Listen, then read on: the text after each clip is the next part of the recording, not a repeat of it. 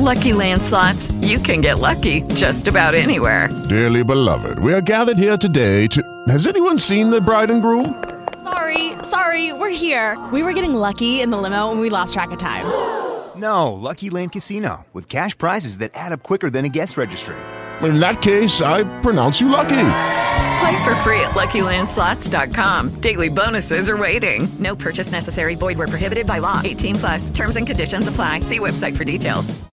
With the Lucky Land Slots, you can get lucky just about anywhere. This is your captain speaking. We've got clear runway and the weather's fine, but we're just going to circle up here a while and get lucky. No, nothing like that. It's just these cash prizes add up quick. So I suggest you sit back, keep your tray table upright, and start getting lucky. Play for free at LuckyLandSlots.com. Are you feeling lucky? No purchase necessary. Void where prohibited by law. 18+ terms and conditions apply. See website for details. You're listening to the Heroes Podcast Network.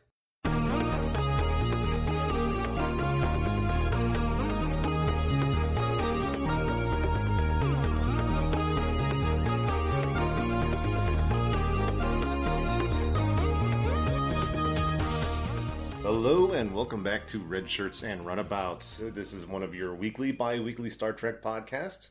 We're part of the Heroes Podcast Network. I'm one of the usual hosts, Greg. I'm actually happy to be back. I had to take about a month break again on Derek just because of work getting crazy. But Derek, you're the stable one of the unit. So go ahead and say your hellos, buddy. Hey, I'm glad to have you back, Greg. And we had Ray and Zach on quite a bit to help us get through Star Trek Picard. And, I'm sorry you missed it because I know you've got some strong opinions about the show. I do, but, in some cases it's probably best if I wasn't. Because sometimes I do, what's the line that, Kirk uses in Wrath of Khan, you must learn to govern your passions. Well, it's good to have differing viewpoints. And, for those of you who didn't catch those episodes, Ray, Zach, and I did not always agree. We did not always see eye to eye either. Everyone looks for something else when it comes to their fictional content. But, hey, look, we have plenty of time before the next show. So maybe, Greg, you and I will have a season 1 wrap up at some point so you can vent a little bit. I will say it is kind of even reading online, which is always dangerous these days, but even listening to other podcasts and YouTubers, a lot of discussions on Raffi anymore is they feel that the actress had a raw deal, which I agree with because they kind of built her up a little bit, and then she said horrible stuff happened to her, and you had that scene that you heard me rant about when Picard's laughing at her when she's drunk on the bridge, which is, anyways, we're not here to talk about Picard though. No, we're not. So in our first episode with Greg back, and as a reminder, we are bi-weekly for the time being, at least I would imagine until the next show kicks off and we have weekly content from that standpoint. But we decided this week to talk about a topic that a lot of our friends and followers and listeners have been interested in, and that is starship design. And Greg, I know this is a topic you've wanted to talk about for a really long time. Well, it's something that I've always loved with Star Trek is they've always been able to do fun-looking designs. So a good buddy of mine, Brent, and I have been watching Star Trek remotely. We've been starting with the movies again, kind of like what you've done a few times. And, even when we're watching Star Trek 1, like the Klingon D7 battlecruiser, there's just something so iconic of the design. And I don't know if it's because it's Klingon or what. It's just the design is good.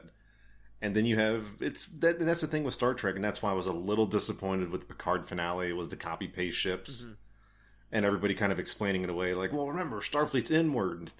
And well, Riker still rallied a fleet of 300 battleships in about 12 hours, so they're not that inward.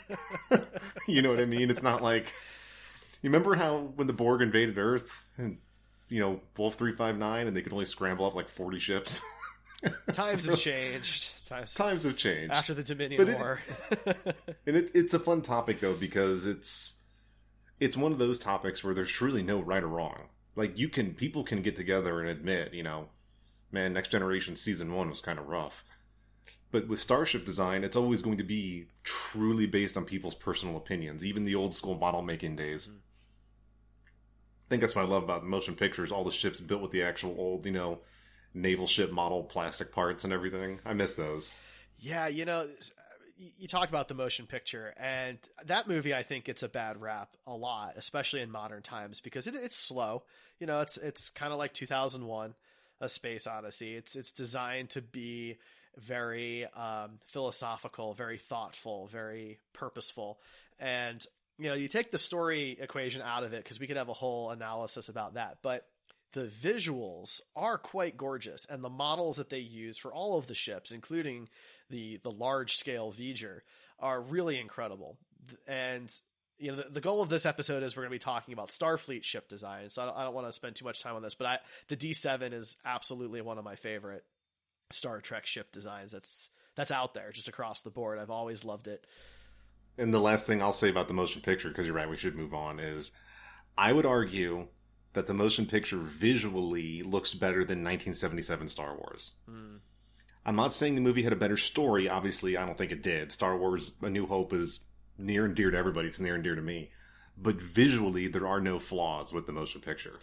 Yeah, I mean, it's gorgeous, and I think maybe part of the problem is it knows it's gorgeous, right? So you've got the scene where Kirk and Scotty are on the little pod going up to the Enterprise, and it's like a 10-minute scene.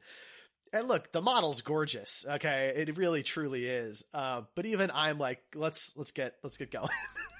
The joke, you can go get your breaks done and come back, and that scene is still going on. Yeah, it's true though. It kind of just goes on forever, and I get it. It was their big return, their triumphant return, and they had a budget and they had talented people, and they wanted to show that off, to show what they had. And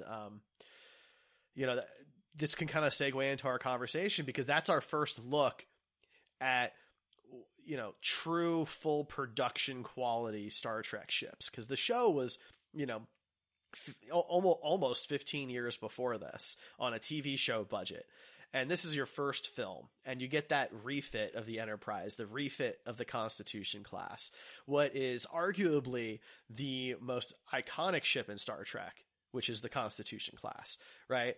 You have someone draw the four ovals that are connected to each other, and everybody knows what that is. And I think this was kind of what made it truly mainstream, was this refit. It's really pretty gorgeous. It's definitely one of my top 5 favorite designs. Well, and I think that's a good topic to start with, because we could talk. I mean, this kind of episode we could probably spend 12 hours on alone. But even the original story of the Constitution class, how they only had like 12. Yes.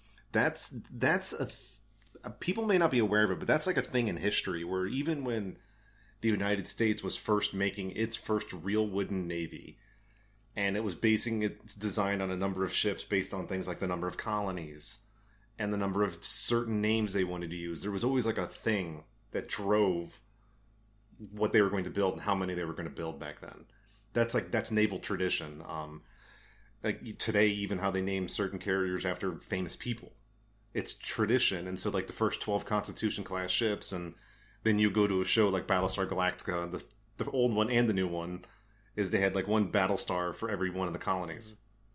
It's like that's what they started with, and then they expanded, kind of like the 12 Constitutions. And like you pointed out during our Discovery review, was the Klingons considered the Constitution class like a game changer for the Quadrant. It was that powerful and modular of a ship. It could explore, it was fast, and it could do battle. Yeah, I mean, it's hard to talk about the Constitution class in finite detail, because there's so many variations on it over the years, right? You had the original version that we had on TV, and even that has multiple variations to it, depending on, was it the Cage pilot? Was it Where No Man Has Gone Before pilot? Was it the Mirror Universe version, and so forth? And then when you get to the films, when it was refit, it was even more different. The ships, of course, recognizable, but basically everything was changed within it because it had to be for a film. That's the real world answer. And you have a crew that, in the original show, Kirk's show, the crew was about 200 people, right? Memory Alpha says 203 to be specific. And then in the films, it's 430.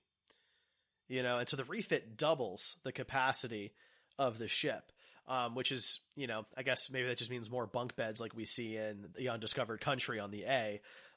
But you know, this ship went from its infancy where there were just 12 copies of it, right? We see the Defiant, there's the Constitution and so forth, and they're all exactly the same. And that is something that Star Trek continues to use later on, where you will see reused designs over and over again. The Excelsior class, the Oberth class, the Galaxy class. These are all used time and time again, especially when you see, you know, anytime an admiral shows up on TNG, it's pretty much on an Excelsior class ship, right? that's the joke. Yeah, it's their personal Excelsior. Right? Yeah. And then, you know, in the Dominion War, you see, you know, there's just a bunch of Galaxy class starships and things of that nature. And that makes a lot of sense. Whereas, like, you know, certain other science fiction, even Star Wars doesn't do this completely, because even it has like multiple X-Wings and multiple Y-Wings, but there's a little more variety because a lot of those people, it's their ship, right? Yeah, it's like it's owned by some family or some group, or the rebels are building ships out of whatever they can build, like a real rebellion group would do. And we've always joked about the whole Excelsior class admiral thing, but. So being the history nerd I am, because, you know, that's like my side profession as a historian, during the Gulf War, we actually reactivated one of our old battleships that was built in World War II. Oh, wow. And it deployed to the Persian Gulf for fire support, and everybody's like, what are we doing reactivating this 50-year-old ship? And the Navy's like, because this 50-year-old ship has 9 16-inch guns that fire freight trains at the enemy, so we don't need to use our missiles, because our missiles back then, we didn't have... We've been at war now for 20 years right now, so we've got missiles everywhere. But in the first Gulf War, we didn't. So they were trying to conserve. And the Navy and the logistics staff were like, it's cheaper for us to reactivate and use this. And by the way, Iraqi troops were interviewed after the war, and they said even the sound of those guns was terrifying. And you kind of see that with Starfleet is they never really throw anything away. It's like they keep it somewhere. And you're right. And... you know, you can kind of extrapolate a bit, because like, just look at our commercial airline fleets, right? Mm-hmm. A lot of these planes have been in service for as long as I've been alive. You know, you're talking planes that are 25, 30, 35 years old that are still in service. And if that's in the 20th and 21st century, I would certainly hope that the lifespan of our vehicles has doubled by the 24th century. Yeah, I mean, look at our even modern day Navy, the submarines, the Los Angeles class nuclear submarine. Some of them are 30 years old, and they're being removed out of service, not because they're breaking, because the Navy's like, well, we just don't need them. But they're fine. I mean, there's still maintenance because it's a nuclear reactor, but overall, the technology, the ships are still well maintained, they're well built. I mean, they could still use them. We're still flying B-52s that are 55 years old or something, and they still fly fine. And so the Federation does this. Now, what's interesting is you see Excelsior-class starships in the TNG DS9 Voyager era, but you don't see Constitution-class starships. And I think that's a very interesting question. Is it that none of them really survived, and the ones that did were just so historic they were made into, you know, mothballed museums?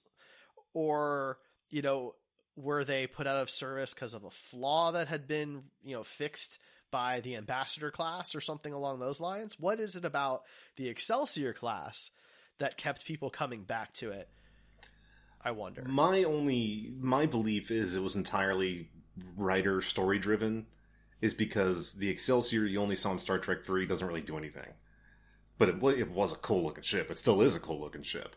But they also, I think they wanted to completely distinguish modern Star Trek from the original series. That's my belief. But you bring up a good point about the Excelsior, and I'm kind of skipping ahead here, but it's a great topic. So the Excelsior is not only such an aged design that still holds up. You remember the episode of DS9, what was it, Paradise Lost or Paradise Fallen, where they're worried about a Dominion infiltration of Earth, and Sisko's put in command, and the Lakota's trying to stop the Defiant. The Lakota's of an Excelsior class. Mm-hmm. And the first time they fire on the Defiant, I can't remember if it was Kira or somebody, she's like, looks like somebody's been upgrading that ship because it just knocked our shield down 20%. Mm-hmm. It's like in less than any time they were able to upgrade that ship to essentially, 2480 standards. Mm-hmm. 2380 standards, excuse me. Yeah, I mean, maybe there's just something about its design that's more modular, more upgradable. Because it's, according to Memory Alpha, the Excelsior class starship was in service for 90 years, from the 2280s to the 2370s. And that's a good long while. And I wonder if maybe it was just things like the Dominion War that finally pushed the Federation to say, we just need new stuff, like the Akira class and things like that. I mean, sometimes there is something to be said for just strength in numbers, get as many ships out there for the less important combat zones. But hell, I mean, the Dominion still took Betazoid or Betazeds, so I mean, obviously some of our fleets weren't doing so good. And that's actually it's a joke my buddy Brent and I have been saying for years, is when the Dominion War first starts and the Sisko's talking to the command crew and Bashir comes in, he's like, oh, we just heard from the 7th Fleet or whatever. And Sisko's like, oh, well, how's it going? He's like, well, only 12 ships made it back. And General Martok's like 12 out of 104. And at that point, you're like, holy shit, the Federation is not only losing, they're getting... I mean, imagine you and I go to work and we're like, sir, we just had a 90% failure rate. It's fun thinking about all the ships they put out. And I think you're right. The Dominion War created that realism. What was it? I don't think we ever heard about it. I don't think it's Alpha Canon. I think it's Beta Canon, that whole Franken fleet thing they did, where supposedly they were building ships just out of like whatever spare parts they had. I mean, there's some talk about that during the Dominion War, and I mean, in the real world, there was lots of kit bashing, right? I mean, that's stuff that we saw during Wolf 359, for example, or the Battle of Wolf 359.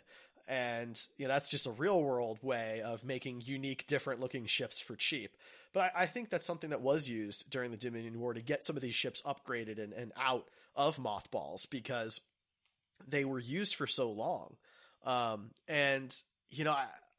Maybe the Excelsior class makes sense because it was the next iteration of the style used for the Constitution class. It's the same kind of design, right? You've got your saucer, your secondary hull, and 2 nacelles, and it's basically the same structure. But another ship was in service for basically the same amount of time, but it is a much stranger design, and that's the Oberth class. The little science vessel that could. Yeah, I mean, it's a tiny freaking ship. It's, when you think like Voyager's a tiny ship, right? Well, the crew of an Oberth class was almost half of Voyager. And it was in service for basically the same time the Excelsior class was. And I wonder if that's simply because it was just a science vessel and they could just keep upgrading the sensors, and putting in astrometrics labs wherever they wanted. So there is a series of books that came out in the 80s. I think it's called like Jackal's Starfleet Technical References for the Fleet. And it talks about the Oberth classes. Apparently the Oberth class was a series of designs that were extremely modular. And one of them was a science class, the Oberth class, but they could also apparently turn it into like a gunship. There's a scout ship, where it had the offensive firepower of like a battleship, but didn't have the shields and armor. It was basically there to be really fast, get in there, do some damage, and get out. Mm-hmm. And the reason that sticks into my mind is, even though it's Beta Canon, but I'm considering it Alpha, is because there's a line in DS9 that Gul Dukat says when the Dominion are attacking DS9, and after their first wave, and Damar's like, oh, their shields are still holding, and the Weiyun's like, what's impossible? The Federation shields never can stand up to us. And Gul Dukat immediately responds with, I told you never to underestimate the Federation's technical skills. And so I do believe after something like Wolf 359, well, even going back to the original series, because you have all the ongoing conflicts with the Romulans and Klingons, you've got the M5 computer incident, and then you go into the movies, you have V'ger, you have Khan, you've got Undiscovered Country with a cloaked ship that can fire. I think it's really understood why the Federation kind of started going into a little bit more, the Galaxy class is a good one. It's a science exploration ship that's good at combat. Mm-hmm. The Sovereign, the next Enterprise, that's a warship. I mean, it may have families on board, but that is definitely because of everything that was going on, dealing with the Borg, dealing with all the skirmishes with the Cardassians, the Dominion, that's a warship. And that's, a little new for Starfleet, that whole fleet of warships Sisko mentioned. Yeah, I mean, it's a big difference. And I mean, just talking about, like, that was one thing I always appreciated from Dukat was that statement, right? Because you look at what Starfleet does, and they are very quick to adapt and to learn and to evolve their technologies. You look at going back to the Constitution class, it goes from this relatively small 200 person ship, with that cruising speed of warp 2. And then by the time you're done with the A, it's able to hit warp 9. It's got a crew of over 400, and that's a pretty big jump from the same structural designs that they had. And the next leap is that Excelsior class. And yeah, the transwarp drive is a complicated conversation when you deal with canon, because it's their one. Lucky Land Casino, asking people, what's the weirdest place you've gotten lucky? Lucky? In line at the deli, I guess? Aha, in my dentist's office. More than once, actually. Do I have to say? Yes, you do. In the car before my kids' PTA meeting. Really? Yes. Excuse me, what's the weirdest place you've gotten lucky? I never win and tell. Well, there you have it. You can get lucky anywhere, playing at LuckyLandSlots.com. Play for free right now. Are you feeling lucky? No purchase necessary. Void where prohibited by law. 18+. Terms and conditions apply. See website for details. Okay, round 2. Name something that's not boring. A laundry? Ooh, a book club.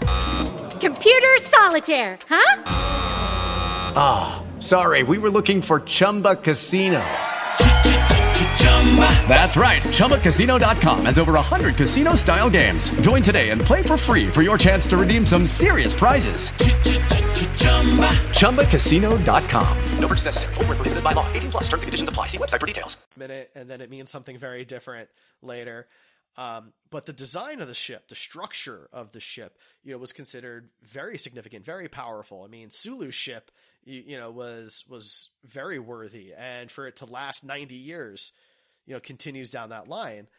And the Galaxy class is really where things kind of are like, that's truly the next level. Right? We have the Ambassador class, which was the Enterprise C, and it's really just a smaller Galaxy class, right? It's really what they kind of did. They retrofitted, kind of working backwards. But the Galaxy class is where everything really changes, because you go from these essential like naval war vessels that were the Constitution class, and the Excelsior class wasn't any different. There weren't families on the Excelsior class, but the Galaxy class, had a crew of, 1,000 people. There were family on board. There were children on board. It could hold 15,000 people in the event of an evacuation or a big diplomatic event. I mean, can you imagine? It's a floating city.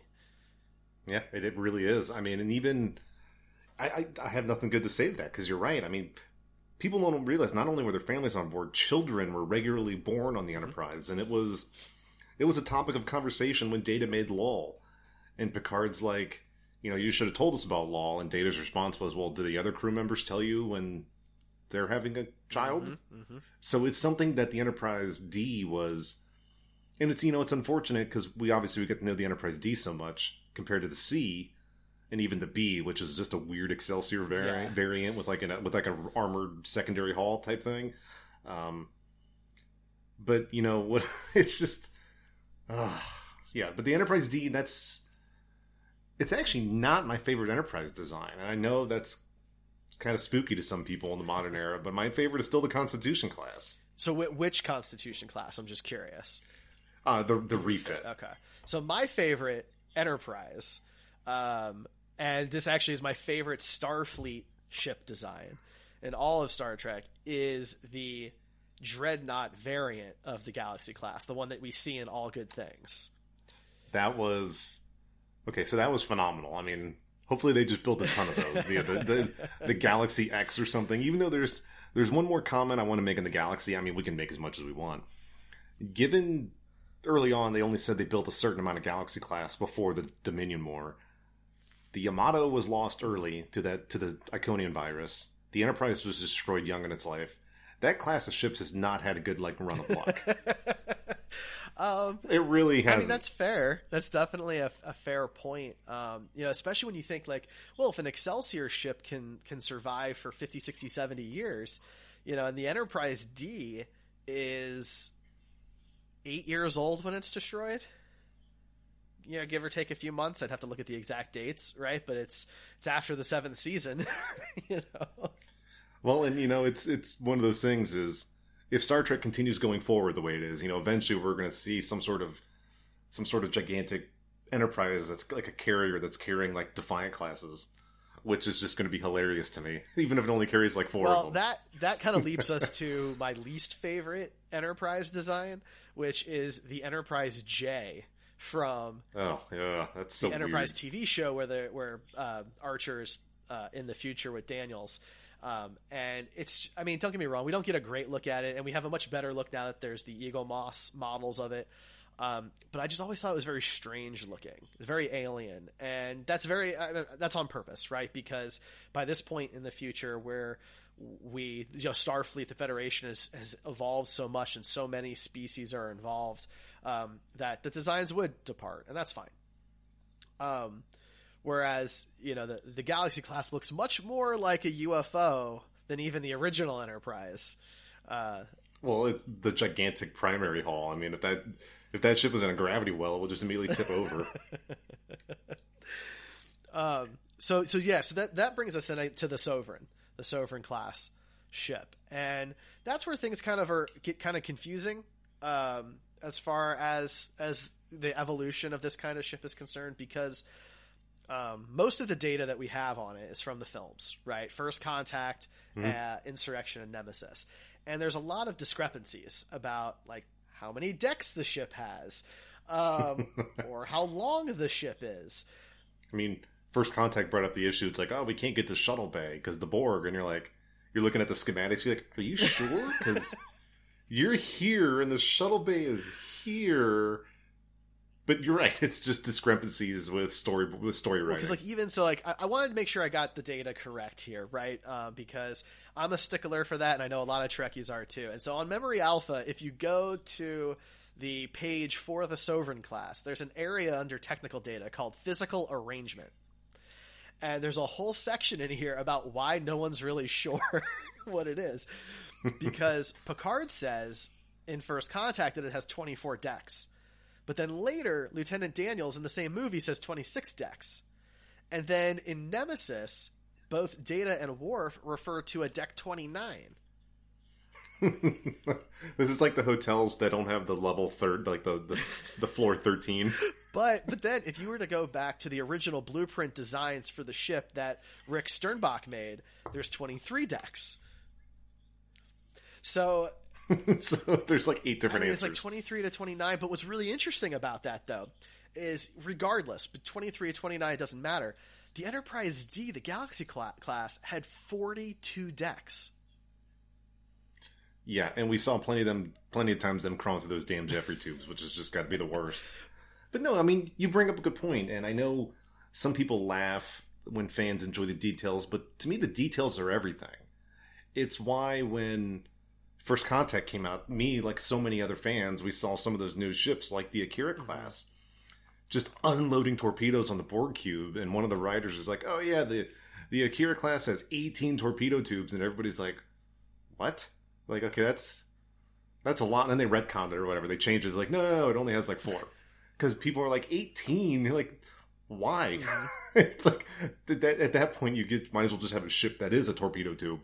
But again, it's the differences in decks because, the details are important. The details are fun. Otherwise, why even bother doing it? Well, and I think it's important to kind of help with the comparison's sake of what it is that you're looking at, right? Because we have to make a lot of guesses a lot of the time with these ships. So, for example, with the Sovereign class, we don't really know its crew size. What we do know, based on the 3 films that we see it in, is that it is a harsher vessel. It appears to be more militaristic. It seems to be more cut and lean than the Galaxy class ever was. The Galaxy class was the Disney cruise liner, right? And the Sovereign seems much more like a speedboat with a bunch of weapons on it. Like, I don't know, Guile's ship from the Street Fighter movie. Wow. It's a deep cut there. Are we really going to, Street Fighter movie? Was M. Bison going to be in the background? Well, the boat is the best part of that movie. Guile's boat. But, but that's really like the Sovereign class, is a very different take. And it's an interesting question because how does it compare? Why was it designed as the next step after the Galaxy class? Was it because they wanted fewer civilians on board because of the Borg and the Dominion War? Was it that they needed more nimble ships? The Sovereign class is a much smaller vessel at 685 meters. It's a much smaller ship. It's got, 18 fewer decks depending on, the layout. I want to know like the reasoning behind that, the thought process, because it's a cool design. I like the Sovereign class. I think it's a very sexy design for a ship. It is badass. And the first time that you see it, it is gorgeous. And when it swoops in first contact, when Worf's on the Defiant and, Adam Scott, talks about, the Enterprise is coming in. It's a gorgeous shot of that. And the ship looks massive in that scene. Everything else around it. Oh, it looks huge. But it's not huge. It's like 2/3 the size of a Galaxy class ship. So It's very interesting. And I want to know the why, because the Defiant, we learned so much about the Defiant. We learned so much about Voyager, and the Sovereign class, just, we don't really get to know much because it's just those 3 films. Well, and so I just realized we skipped over something though really quick, because we talked about the Excelsior, but we don't talk about the Miranda class that also survives. And to me, my thinking is because the Reliant was so well received by fans. I mean, everybody likes the Reliant. It's a cool looking ship. Star Trek 2 is one of probably the best Star Trek film. Always 1 or 2. But again, I think it's because it was a little assault frigate type thing, so they could build it easily, even into the 24th century. Although, we got the Nebula class, which is kind of like a modern Miranda class almost. Yes, so I agree with you completely. I can't believe I forgot about the Reliant. The Miranda class starship is a super cool design. I've always loved that style. I thought it was really unique. I've always had some story issues with Wrath of Khan, with the way how powerful they made the Miranda class seem, given that it's a pure science vessel. But it's a frigate that does science. It's a cool ship. Yeah. It's a beautiful design. Yeah. And I think you're right in that the Nebula class basically replaces it, because and they don't do let's be real though, the Miranda does not do well against the Dominion. No. Like at all. I don't think we see a single one survive. No, and I mean, how could it, right? It's basically a rectangle in space. It'd be hard to miss it, and they're not particularly maneuverable. They're slow. They're old. They're only like 4 or 5 decks. They're small ships, right? They only hold like 30 people. When you're talking about size of ship, that's like the smallest one on this list. The Oberth class holds, I think, 50 people, if I remember right. 80 people in the Oberth class. And you're talking about, 30 people on the Miranda class.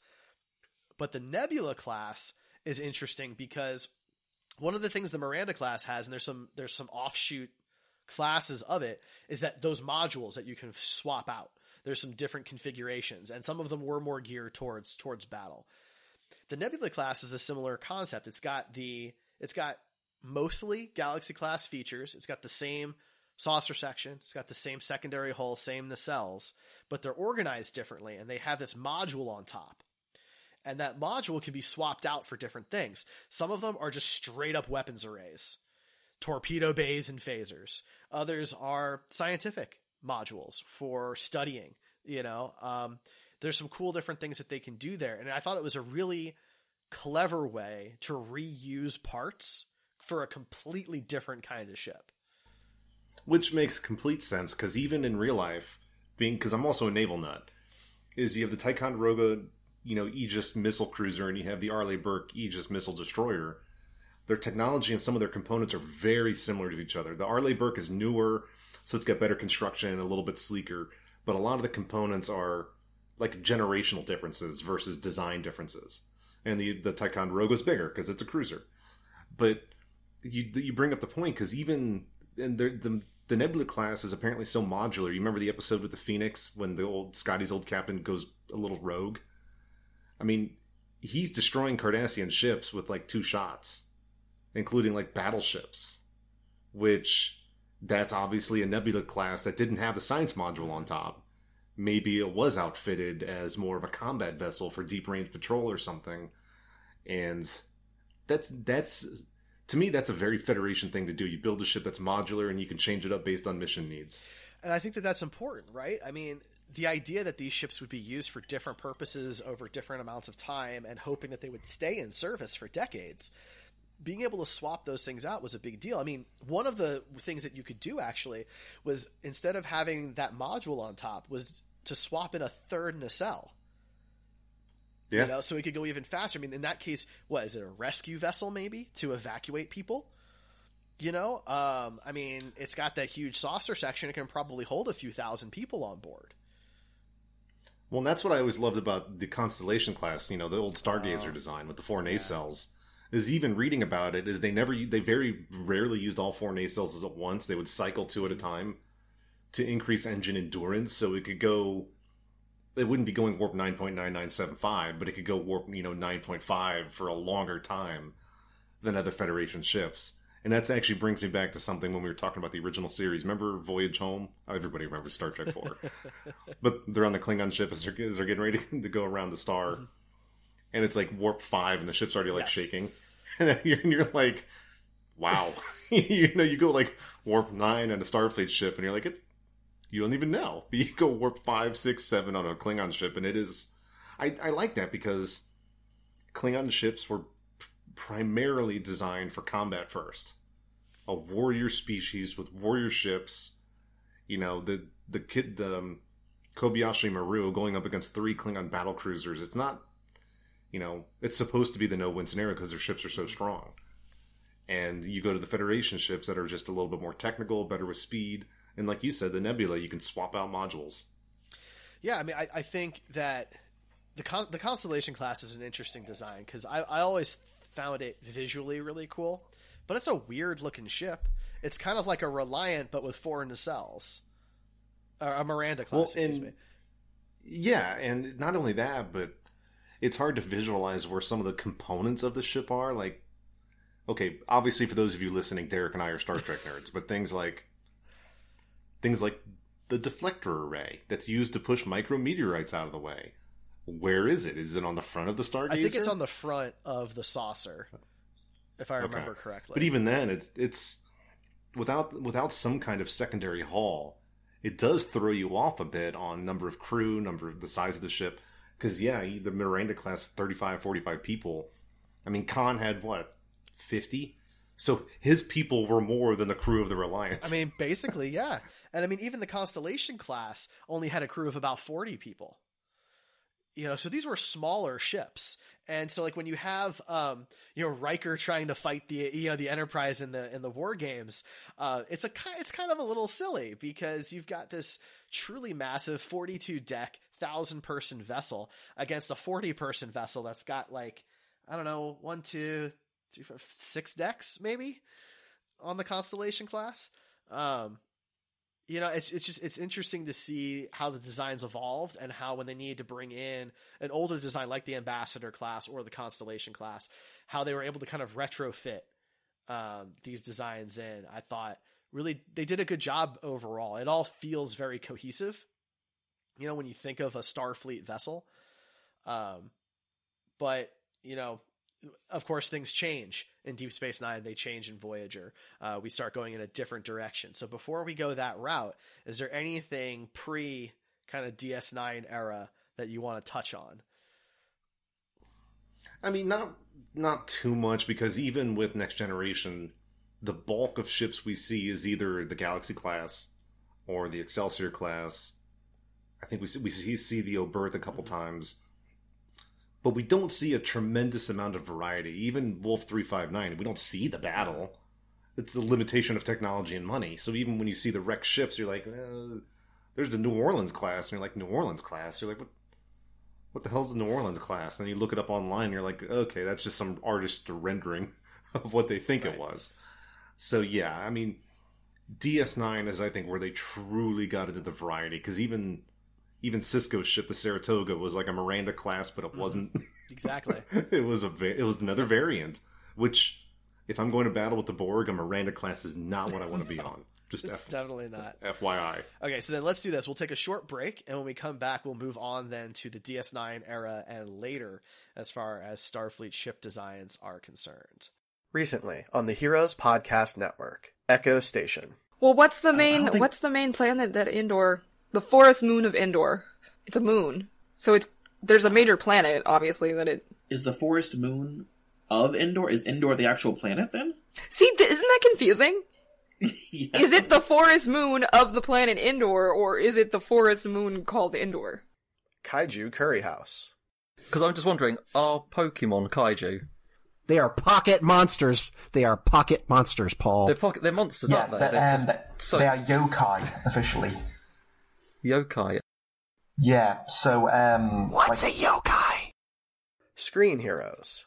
If the MCU gets that, then I really think that Space Jam needs to be part of the DCEU. Yes! Okay, because... they have a big Marvel versus DC crossover where Air Bud takes on Space Jam.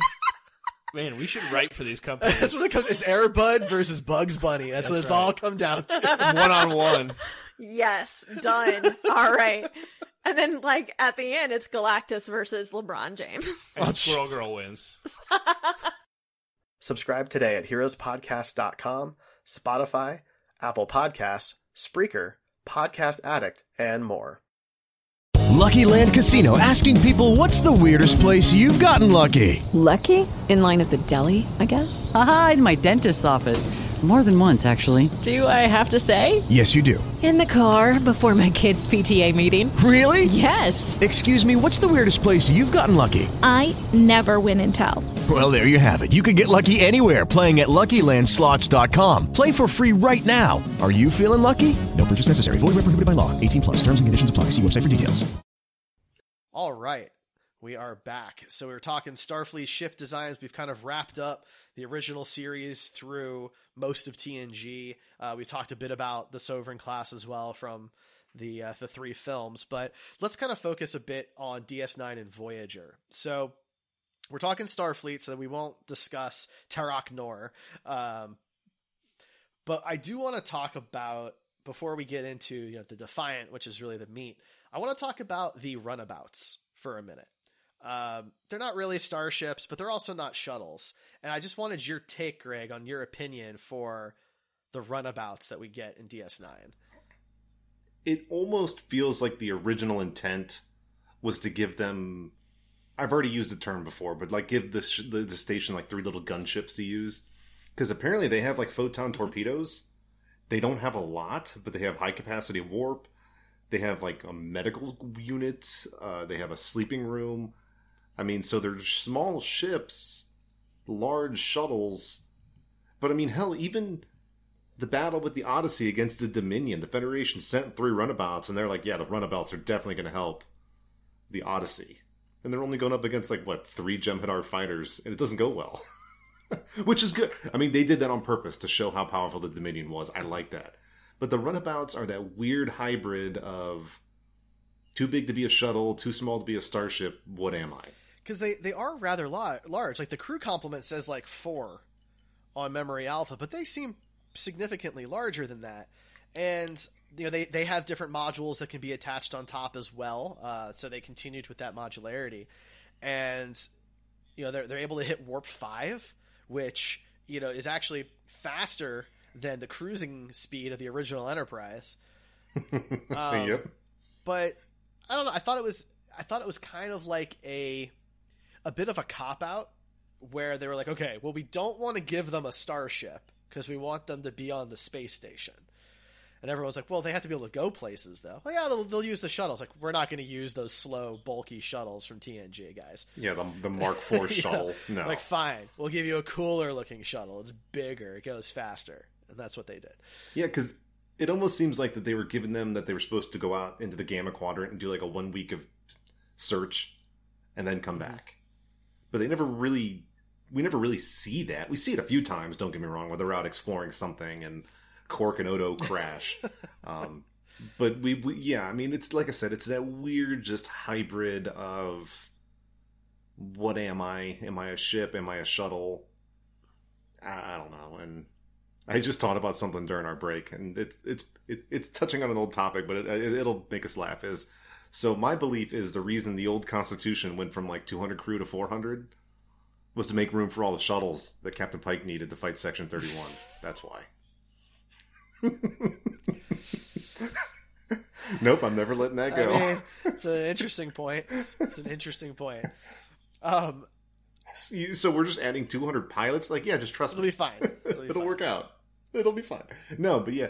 So what are your takes on overall on the runabout? You think it was just kind of almost like a story idea that they kind of abandoned? No, I mean, they don't... I wouldn't say they abandoned it. I think the problem straight up was that it was a cop-out. They were told they can't have a starship because it has to be on the space station, but they still needed something that was better than those bulky shuttlecrafts that we got on TNG, because TNG hardly ever used them. And so it was okay that they were slower, that they were boxier, that they couldn't really put up a fight. They needed something here that they could do something with. And I think that if DS9 made any mistakes, it was waiting so long to give them something like the Defiant. So I have a conspiracy theory for the Defiant. Okay. So, as I've brought up on the show multiple times, I'm also a fan of Babylon 5, which aired right around the same time as DS9. Well, early on with Babylon 5, as they always had other ships involved, but the captain of Babylon 5 essentially got an assault frigate assigned to him that was called the White Star, and it was a very powerful mixed design, but it was tiny, it didn't have that many people, and its sole purpose was basically to fight a war. And then, like, a year later, here comes the Defiant. It 2 shows, each on space stations.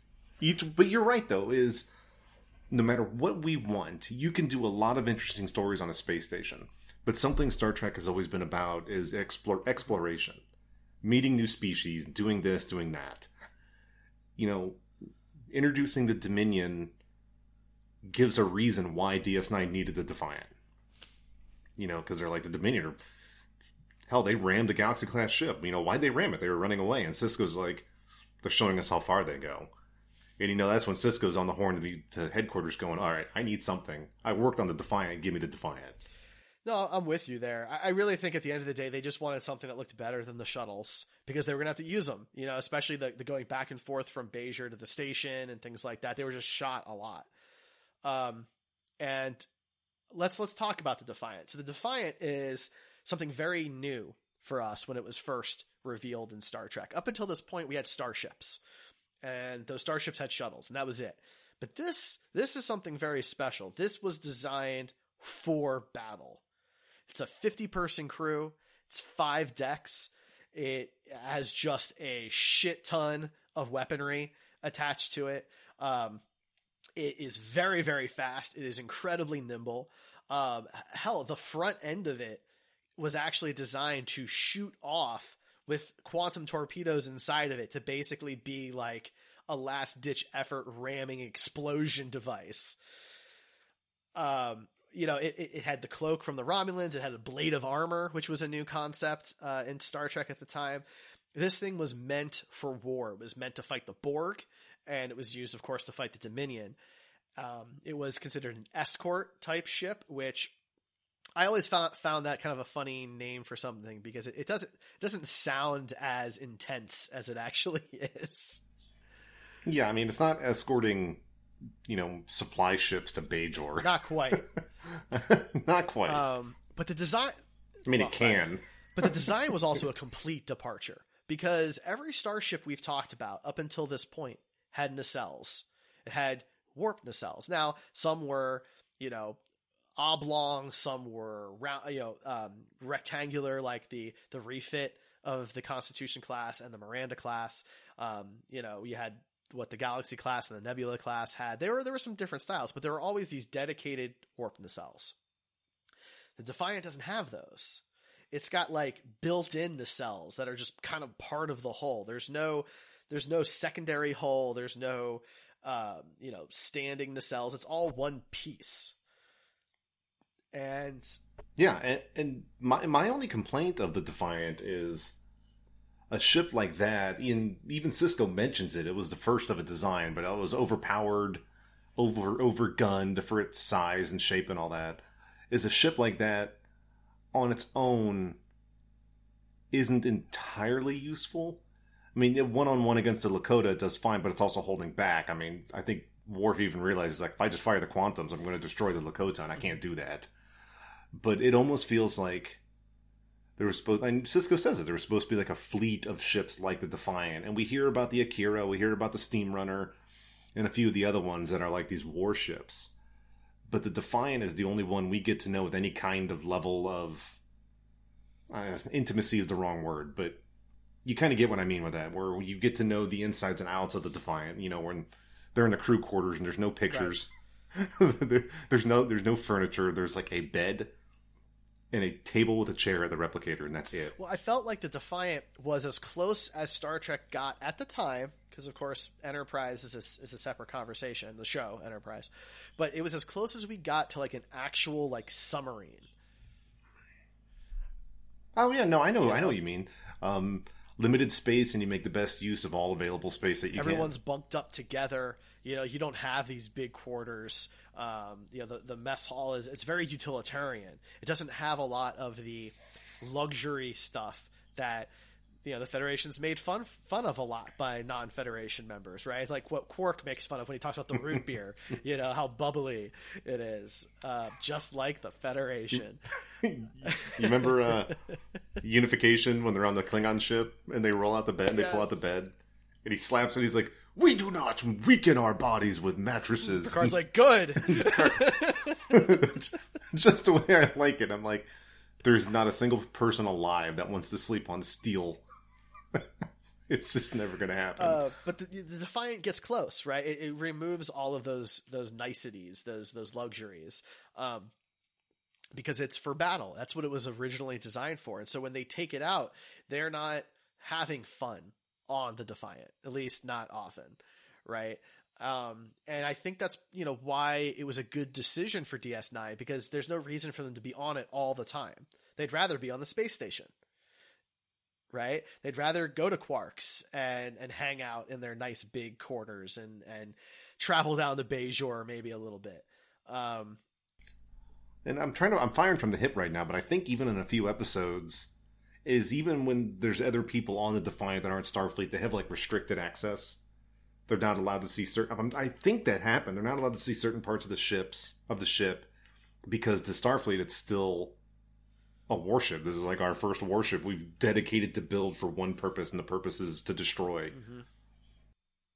Yeah, no, I think you're absolutely right. And I mean, it was the first Federation ship to have a approved cloaking device. We could obviously talk about the TNG episode Pegasus, but you know, the Defiant had a cloaking device. At least the first Defiant had a cloaking device.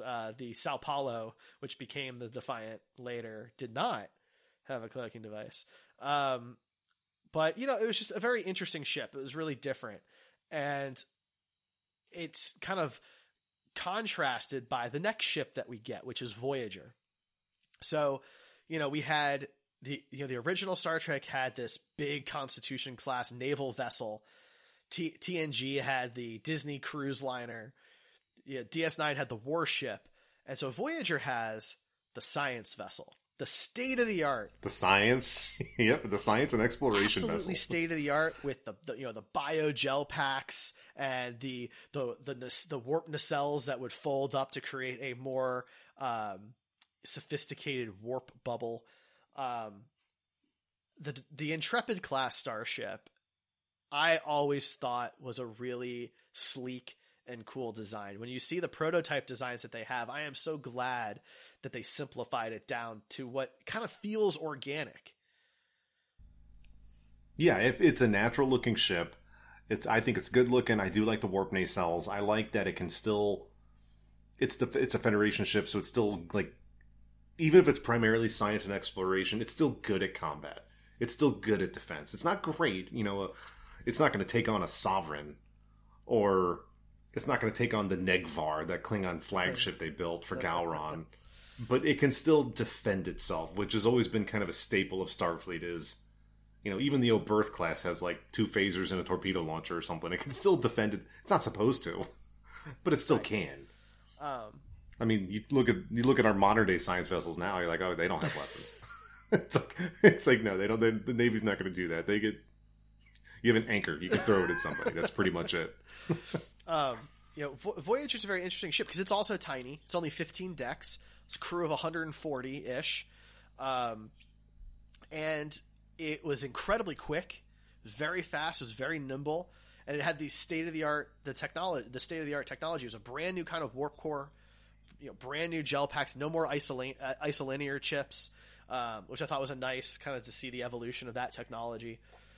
I think the problem that the Intrepid class has in Star Trek is the unfortunate case of the only one we ever really see being Voyager, and its power set being constantly upgraded by alien technology to fit whatever the story was going to be. Oh yeah, Borg upgrades, this upgrade, that upgrade, blah blah blah. You're like, okay. I mean, yeah, you bring up a good point. And it did have one of my favorite features, and that was the fact that the whole ship, the whole thing, could actually land on purpose on a planet. And this was so cool because the Enterprises couldn't do that. We were always sending shuttles down or beaming people down or whatever, and Voyager could land. Not only could it land, but it lands in the first episode.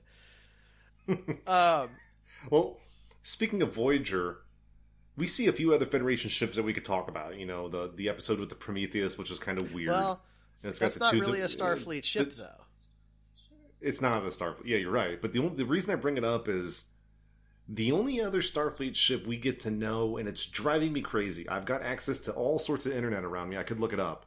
It's that one scout ship that was also thrown back with them by the caretaker. I keep wanting to call it the Rubicon, but it's not, because that's the name of one of the runabouts. And look, Derek and I are recording this. I could cheat, but I'm trying to fire it from memory. Because the Equinox, it was another science ship. Yes. But it was a drastically different looking science ship than, because the Intrepid class was like an exploration / science ship, whereas the Equinox was a Nova class science vessel. That's what it was. It was designed primarily for science, and it got jacked up in its time in the Delta Quadrant. What I liked about that class of starship, the Nova class, is that it was basically the precursor to the Intrepid class. Right? If you look at its design philosophies, it's got a front end that's very similar to Voyager, except it's got the deflector is inside the primary hole.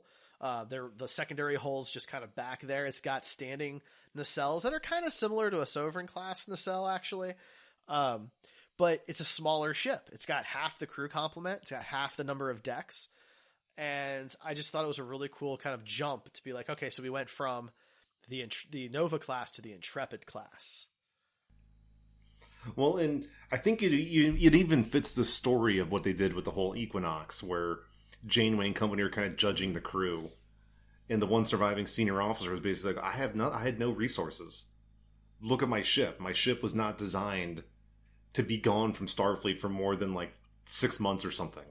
My ship was a small science vessel trying to survive on its own, and it doesn't mean you're proud to see Starfleet act that way.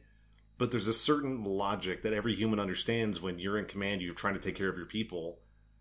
And you're like, my ship's never going to survive 70 years back to home.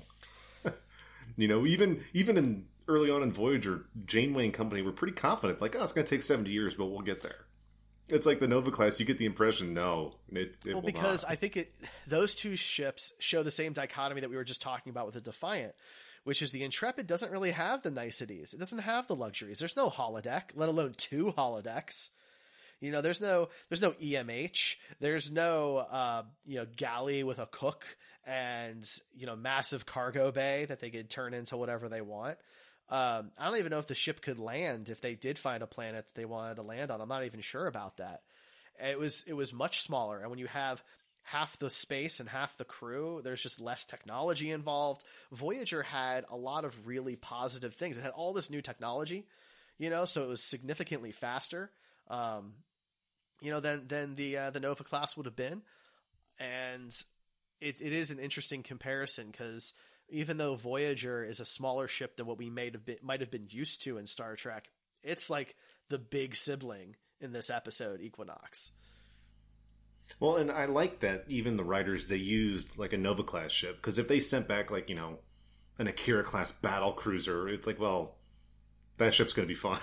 It's got technology, it's got armament, it's got luxury. The Akira class is going to be okay.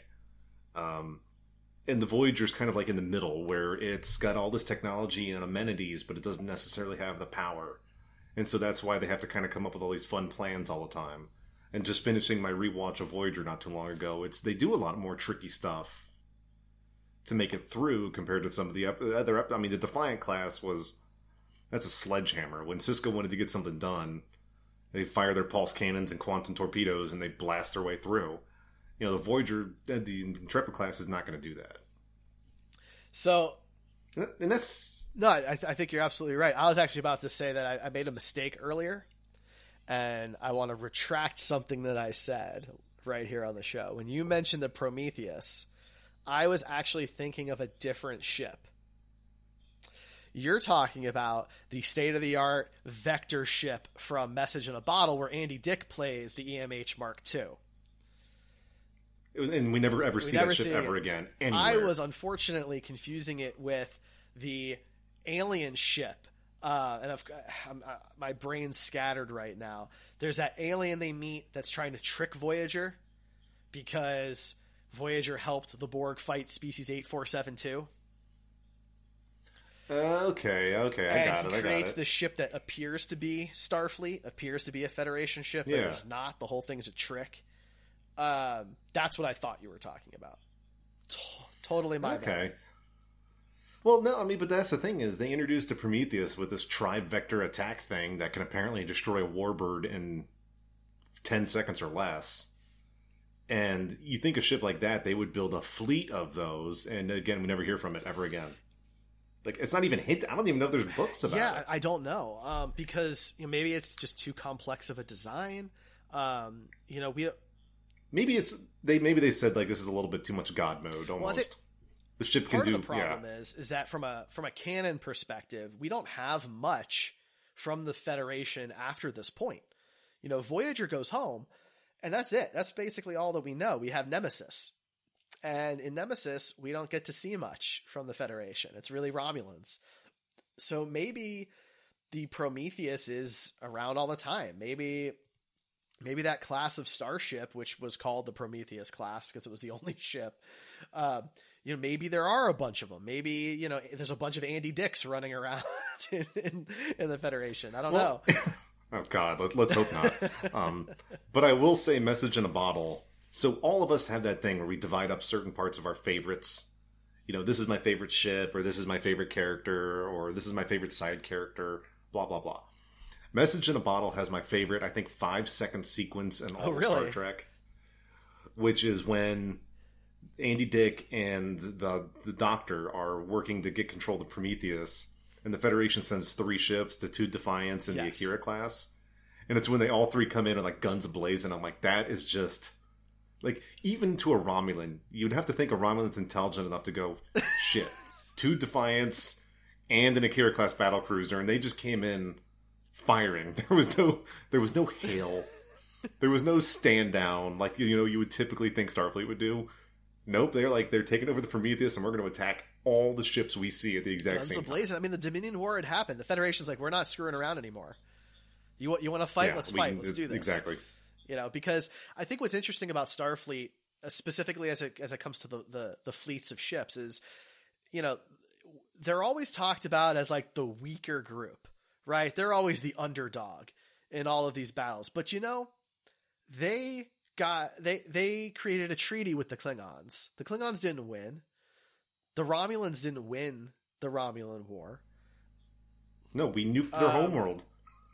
And the Dominion weapons. and the Cardassians, they didn't win either.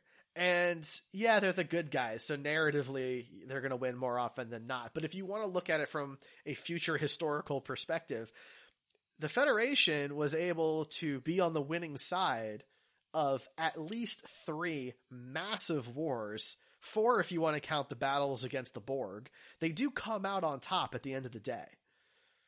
And maybe it's because the ships it is the technology, it's the people, it's the ingenuity behind them that they can kind of create these unique situations, and then you give them that post-war feel of we're not going to get pushed around right now. And so then they've got the Defiant in the Akira class, and they're just going to come flying in because 10 years ago they didn't have that.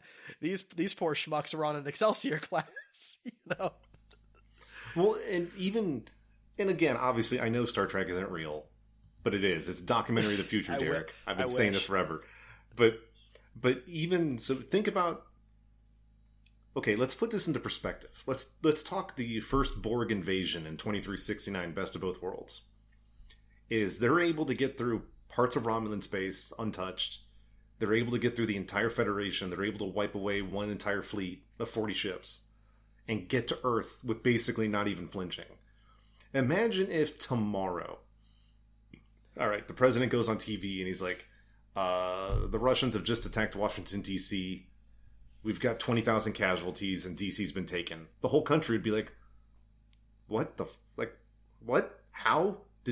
Did we fight? Did we not fight? What would imagine that culture shock to the Federation. We're like, holy shit, we literally almost lost.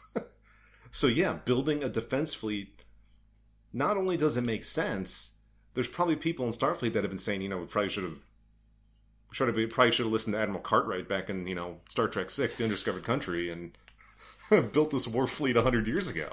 It's an interesting conversation because a lot of the ships that we've talked about have some pretty substantial firepower. The Constitution, the Galaxy, the Sovereign, the Defiant. But so many of them don't. So many of them are science vessels. Yeah. The Intrepid and the Nova and the Constellation and the Oberth and the Miranda. These are all science ships. They're exploration ships. So that's why I think this is probably a good time then for Greg, for you to talk about what I think is your favorite ship. And that's... Oh, the Akira class. It is, aside from why I think the name is amazing. That's fair. Because it means there's an anime fan somewhere in the 2380s designing a ship. He's like, this battle cruiser. It's like, is there an Evangelion class? Because that would be even better. But there's something I always loved about we only see it very minimally in Voyager and First Contact. But you read about it online, you see the sleek design. It's like a modern day, it's very futuristic, it's sleek, it's all one unit, it's all one piece. It doesn't appear to have individual, secondary hulls that are attached by something. It's a battle cruiser. Its sheer purpose is conflict. And the 5-second scene of it we see in First Contact, when it's just unloading on the Borg cube, you're like, man, this would have been valuable during Wolf 359. And it makes sense where the design isn't overtly elegant, it's not overtly complex, doesn't separate like the Enterprise or the Prometheus, it doesn't land like the Intrepid. It was designed like the Defiant. It's designed for war, so it appears to be a little bit more simple with some of its capacity, but man, do I love it. And maybe I love it because the only Akira class ship that's in canon is the Thunderchild. That has a name, yeah. Yeah, that has a name, which is from War of the Worlds. That's the British cruise. That's the British cruiser that rams one of the tripods and destroys it. And so, there's a chapter called the Thunderchild. I'm like, that's just. I never made that connection. That's nice. But yeah, it's the Akira class. Ever since I saw it in First Contact, I was like, what is that? I have one of the Eagle Mosses up on my railing. I'm just going to buy 15 more Akira class Eagle Moss. Well, so there's something interesting about the Akira class. I like it too, so I don't mean this as a negative. But if you look at its design, it kind of looks like an upside-down NX-01. Oh, now I'm never going to be able to unsee that. Now, the Akira class was first, right? Because it is in First Contact. It's in DS9 a bunch of times during some of the big battle sequences. So it was first. And I'm wondering if the design for the NX-01 Enterprise was based heavily off the Akira or not. Because they're basically the same size ship. The saucer's almost identical. The difference is the big supports that are on the top of the Akira class are just not really there, and the Enterprise kind of has them connected underneath. But they're very, very similar designs. And I just think that's interesting. Well, I'm pulling up the designs right now, and you are not wrong. They are. It is literally like they took the Akira class and flipped it upside down and said, "Oh, NX-01." I mean, even the little middle connection spot. It's very similar. It's a little more pronounced in the Akira class, and maybe that was on purpose. I don't know, but it's just kind of funny because, and I've seen some people kind of complain about it. I'm not complaining. I think it's just a fun coincidence, but it's interesting that like maybe this design is really like 200 years old by this point, because the NX-01's like from a structural standpoint is basically the same. Obviously the interior would be completely different, right? Because the Akira class has state-of-the-art weapons and warp drive and all that. But I just think it's a fun kind of bookend because the Akira is one of the later ships that we're introduced to in Star Trek, and it looks almost exactly like what chronologically speaking would be like one of the first ships. Well, I was just Googling while we were talking about it. Somebody put a side-by-side image and they circled all the similar parts that were used on the models. And there's a decent amount of them. I've never given it that much thought. I mean, there's something to be said for the consistency in Starfleet, right? That the ship designs all share certain attributes that really there's some outliers. The Sovereign class is a bit of an outlier. The Defiant is a bit of an outlier. But you see so many of these other ones where the Akira and the NX class, the Nebula and the Galaxy, right? The Constitution and the Excelsior. There's so many similarities with these that you can tell they're created by the same organization that has the same goals, a lot of the same people on these teams. And it's just kind of an interesting kind of back and forth about which direction these designs take over time. I mean, hell, if you look at just the top-down silhouette of the Akira and the NX, I mean, yeah, they're shockingly similar, I admit. Yeah. What about yours? What's your favorite? My favorite really is that refit Galaxy class from All Good Things, the Dreadnought, as they call it in Star Trek Online. I love that because I feel like it took what I think is a very gorgeous design of the Galaxy class and gave it some edge. I think one of the problems with the Galaxy class is it's a very happy looking ship. It's a very nice looking ship. And I mean, some edge. It destroyed 2 Klingon battlecruisers in 10 seconds. It's a sleeper. But that's the thing though. The refit really gives it edge, right? You've got the extra phaser cannons on the top of the saucer. You've got the massive phase cannon on the bottom of the saucer. You've got the third nacelle. You've even got like these little kind of fins that come off the bottoms of the nacelle structure on the secondary hull. It just kind of gives it some edge, gives it some intensity that I think the design really needed. So that was absolutely my hands down personal favorite, just across the board. After that, it gets tough. It gets difficult after that. That the refit of the Constitution class is such an iconic design in science fiction, in pop culture, that even the people that make fun of Trekkies still know that that's a Star Trek ship. Right? Because like it was funny, like, so as a kid, and I still have the same vanity plate, but as a kid, when I was 15, I got my first car. I had a vanity plate of a way to spell Enterprise. And in high school, a couple of times my car was like mildly vandalized and people would make Star Trek jokes on it. And like, I was trying to wrap my head around it. I'm like, wait, hang on. So you saw my license plate. You knew what it said. You knew what it was referencing. So what's the difference? Like, you know what it is, right? It wasn't like I had a picture of Bender on the side of my car and you're like, oh, Futurama. Like, it was, I don't know. But, well, I mean, Futurama's amazing, but so is Star Trek. I love Futurama. I mean, my vanity license plate is Lord of the Rings, so I didn't know that. It's for Gondor, literally. Every so often I'll see people pull behind me and like take a photo. I used to get people a lot do like, the Vulcan salute and things like that to me when they would pass. The problem with that is I can't do the Vulcan salute. I don't have the muscle control to do it. I can't do it. We're gonna have to. So what you all aren't seeing is Derek and I are videoing at the same time, and I can do it with both hands. It if I so it looks kind of right, but like. So you're doing the Shatner. Okay. And so I always feel guilty when someone does it to me because I feel like I'm a jerk not able to return the favor.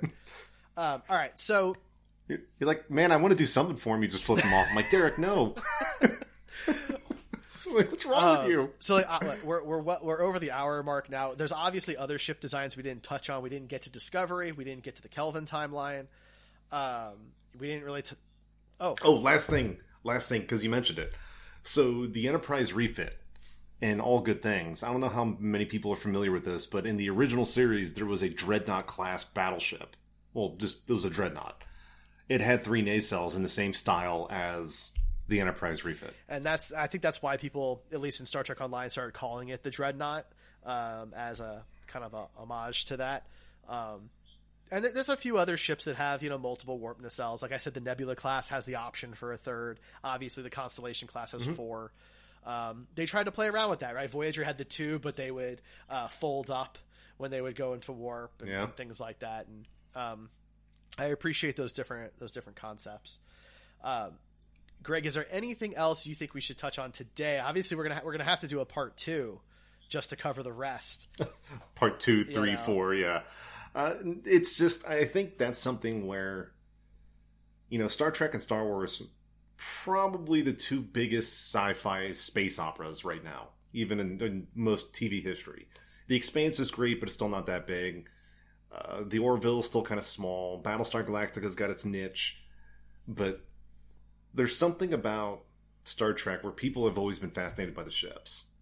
And yeah, people are fascinated in Star Wars, but if they like the Imperial Star Destroyers, but then the Empire builds a bigger one, and then a bigger one, and then a bigger one, you're like, all right, well, this is just getting kind of...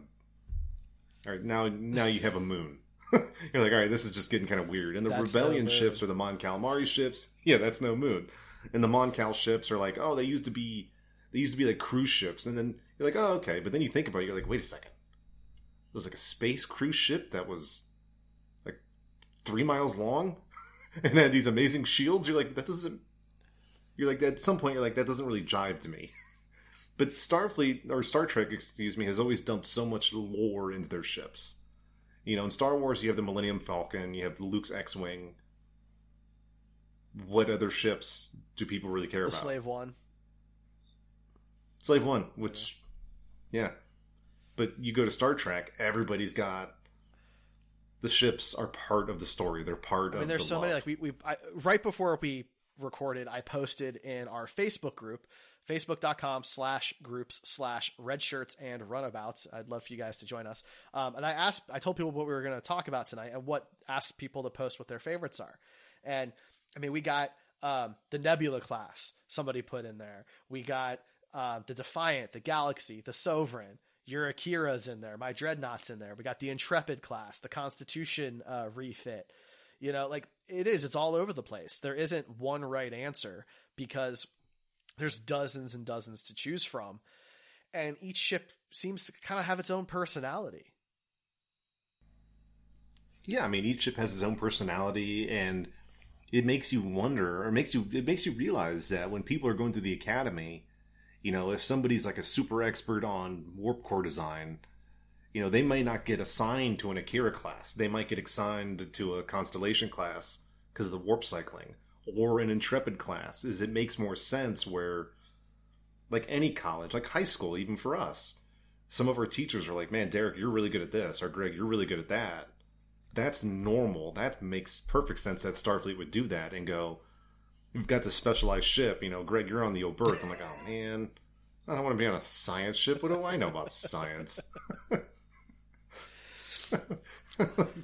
You might remember First Contact, the room where they're looking down on the planet with the force shield over the window, and you have to get there through it. Like, what is the purpose of that room? Like, that's where I get assigned.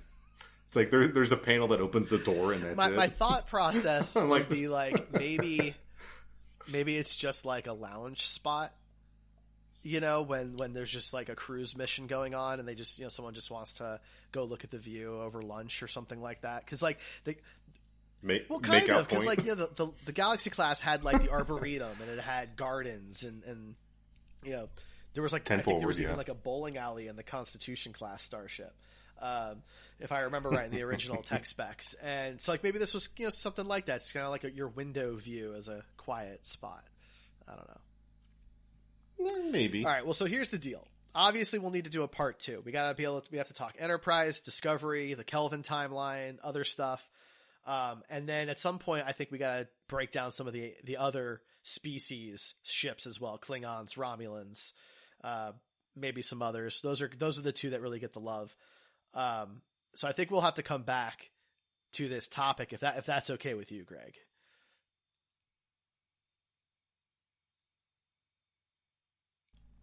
Yeah, I think we've got plenty of content to discuss for like 12 more episodes of just starships and science ships alone. There's no lack of content, and even with, I mean, hell, even the Borg, it's like, yeah, it started with the cube, but now you've got the spheres, and now you got the battle cubes and armored cubes and all this stuff. I mean, and that's the other thing I think that this is a great topic to discuss, is because there's so much content out there, and they're continually making new content on ships. Absolutely. So, all right. Well, then I think this is a good time to wrap things up. I think so. We're nearing the longest episode we've ever done, so we probably need to call it quits now, because I could keep going for like 5 more. I know you could too. I really could. But this episode has to come out tomorrow, so I still have to prep it and get it ready to go. So, all right. So then, Greg, do you want to play us out? Yeah. In case anybody's curious about where to find us, you can Google it. We're actually large enough now. You can just go ahead and Google Red Shirts and Runabouts. It'll take you to the Heroes Podcast website. Derek and team also host a variety of podcasts, and hopefully Derek will introduce at least 1 or 2 of them when he's signing off. If you're interested in getting in touch with me directly, you can do so on Twitter at _Bittersteel. It's a Game of Thrones reference for any of you Game of Thrones fans. He was one of the great bastards from Aegon IV. I promise I'm better than just a great bastard, but maybe not all the time. But there's plenty of content on the Heroes Podcast, and like Derek mentioned, we have a Red Shirts and Runabouts Facebook group. It's very fun. It's friendly. I can voice my Picard opinions without getting destroyed. So it's one of those kind of groups where we encourage diverse thought and diverse thinking. But Derek, have people wanted to get a hold of you, how could they do so? So I am the Star Trek Dude on Twitter, so you can come talk to me out there. I'm, of course, in the Facebook group that Greg mentioned. And also, I do host another show here on the network called Screen Heroes. We are actually recording and releasing our 200th episode this week, which is really exciting. This episode comes out on Tuesday, April 21st. We're recording our 200th episode that evening. And so that's really great. We're doing a sequel to our very first episode, which was the MCU, The Good with the Bad, where we way back in December of 2015 talked about what we thought was and wasn't working for the MCU. And now we're going to take a look back at it now, over 4 years later. So you can come and see me out there. And I think that's it. I think so, but it's great being back. I know we're talking bi-weekly, but hell, this was so good. If we get good feedback, maybe we'll record next week too. Since we're all stuck in quarantine land. But no, it's good being back. I'm glad to be part of Red Shirts and Runabouts. So again, you can track us down online on Facebook. You can look at the Heroes Podcast website, track down any of a variety of the shows, whether it's Screen Heroes or, I'm personally recommending Red Shirts and Runabouts, of course. Of course. But until then, if you've got good feedback on this, tell us your favorite ship. Tell us your least favorite ship. Tell us why you don't like the Akira class. You think it's goofy because it has an anime name. I mean, you have a point on Starfleet using an anime name from 300 years in it's like, Greg, what's your favorite ship? Oh, it's the Johnny Appleseed class. and that's when Derek hangs up on me. But catch us online, catch us on Twitter, catch us on Facebook, and we will be talking to you all soon.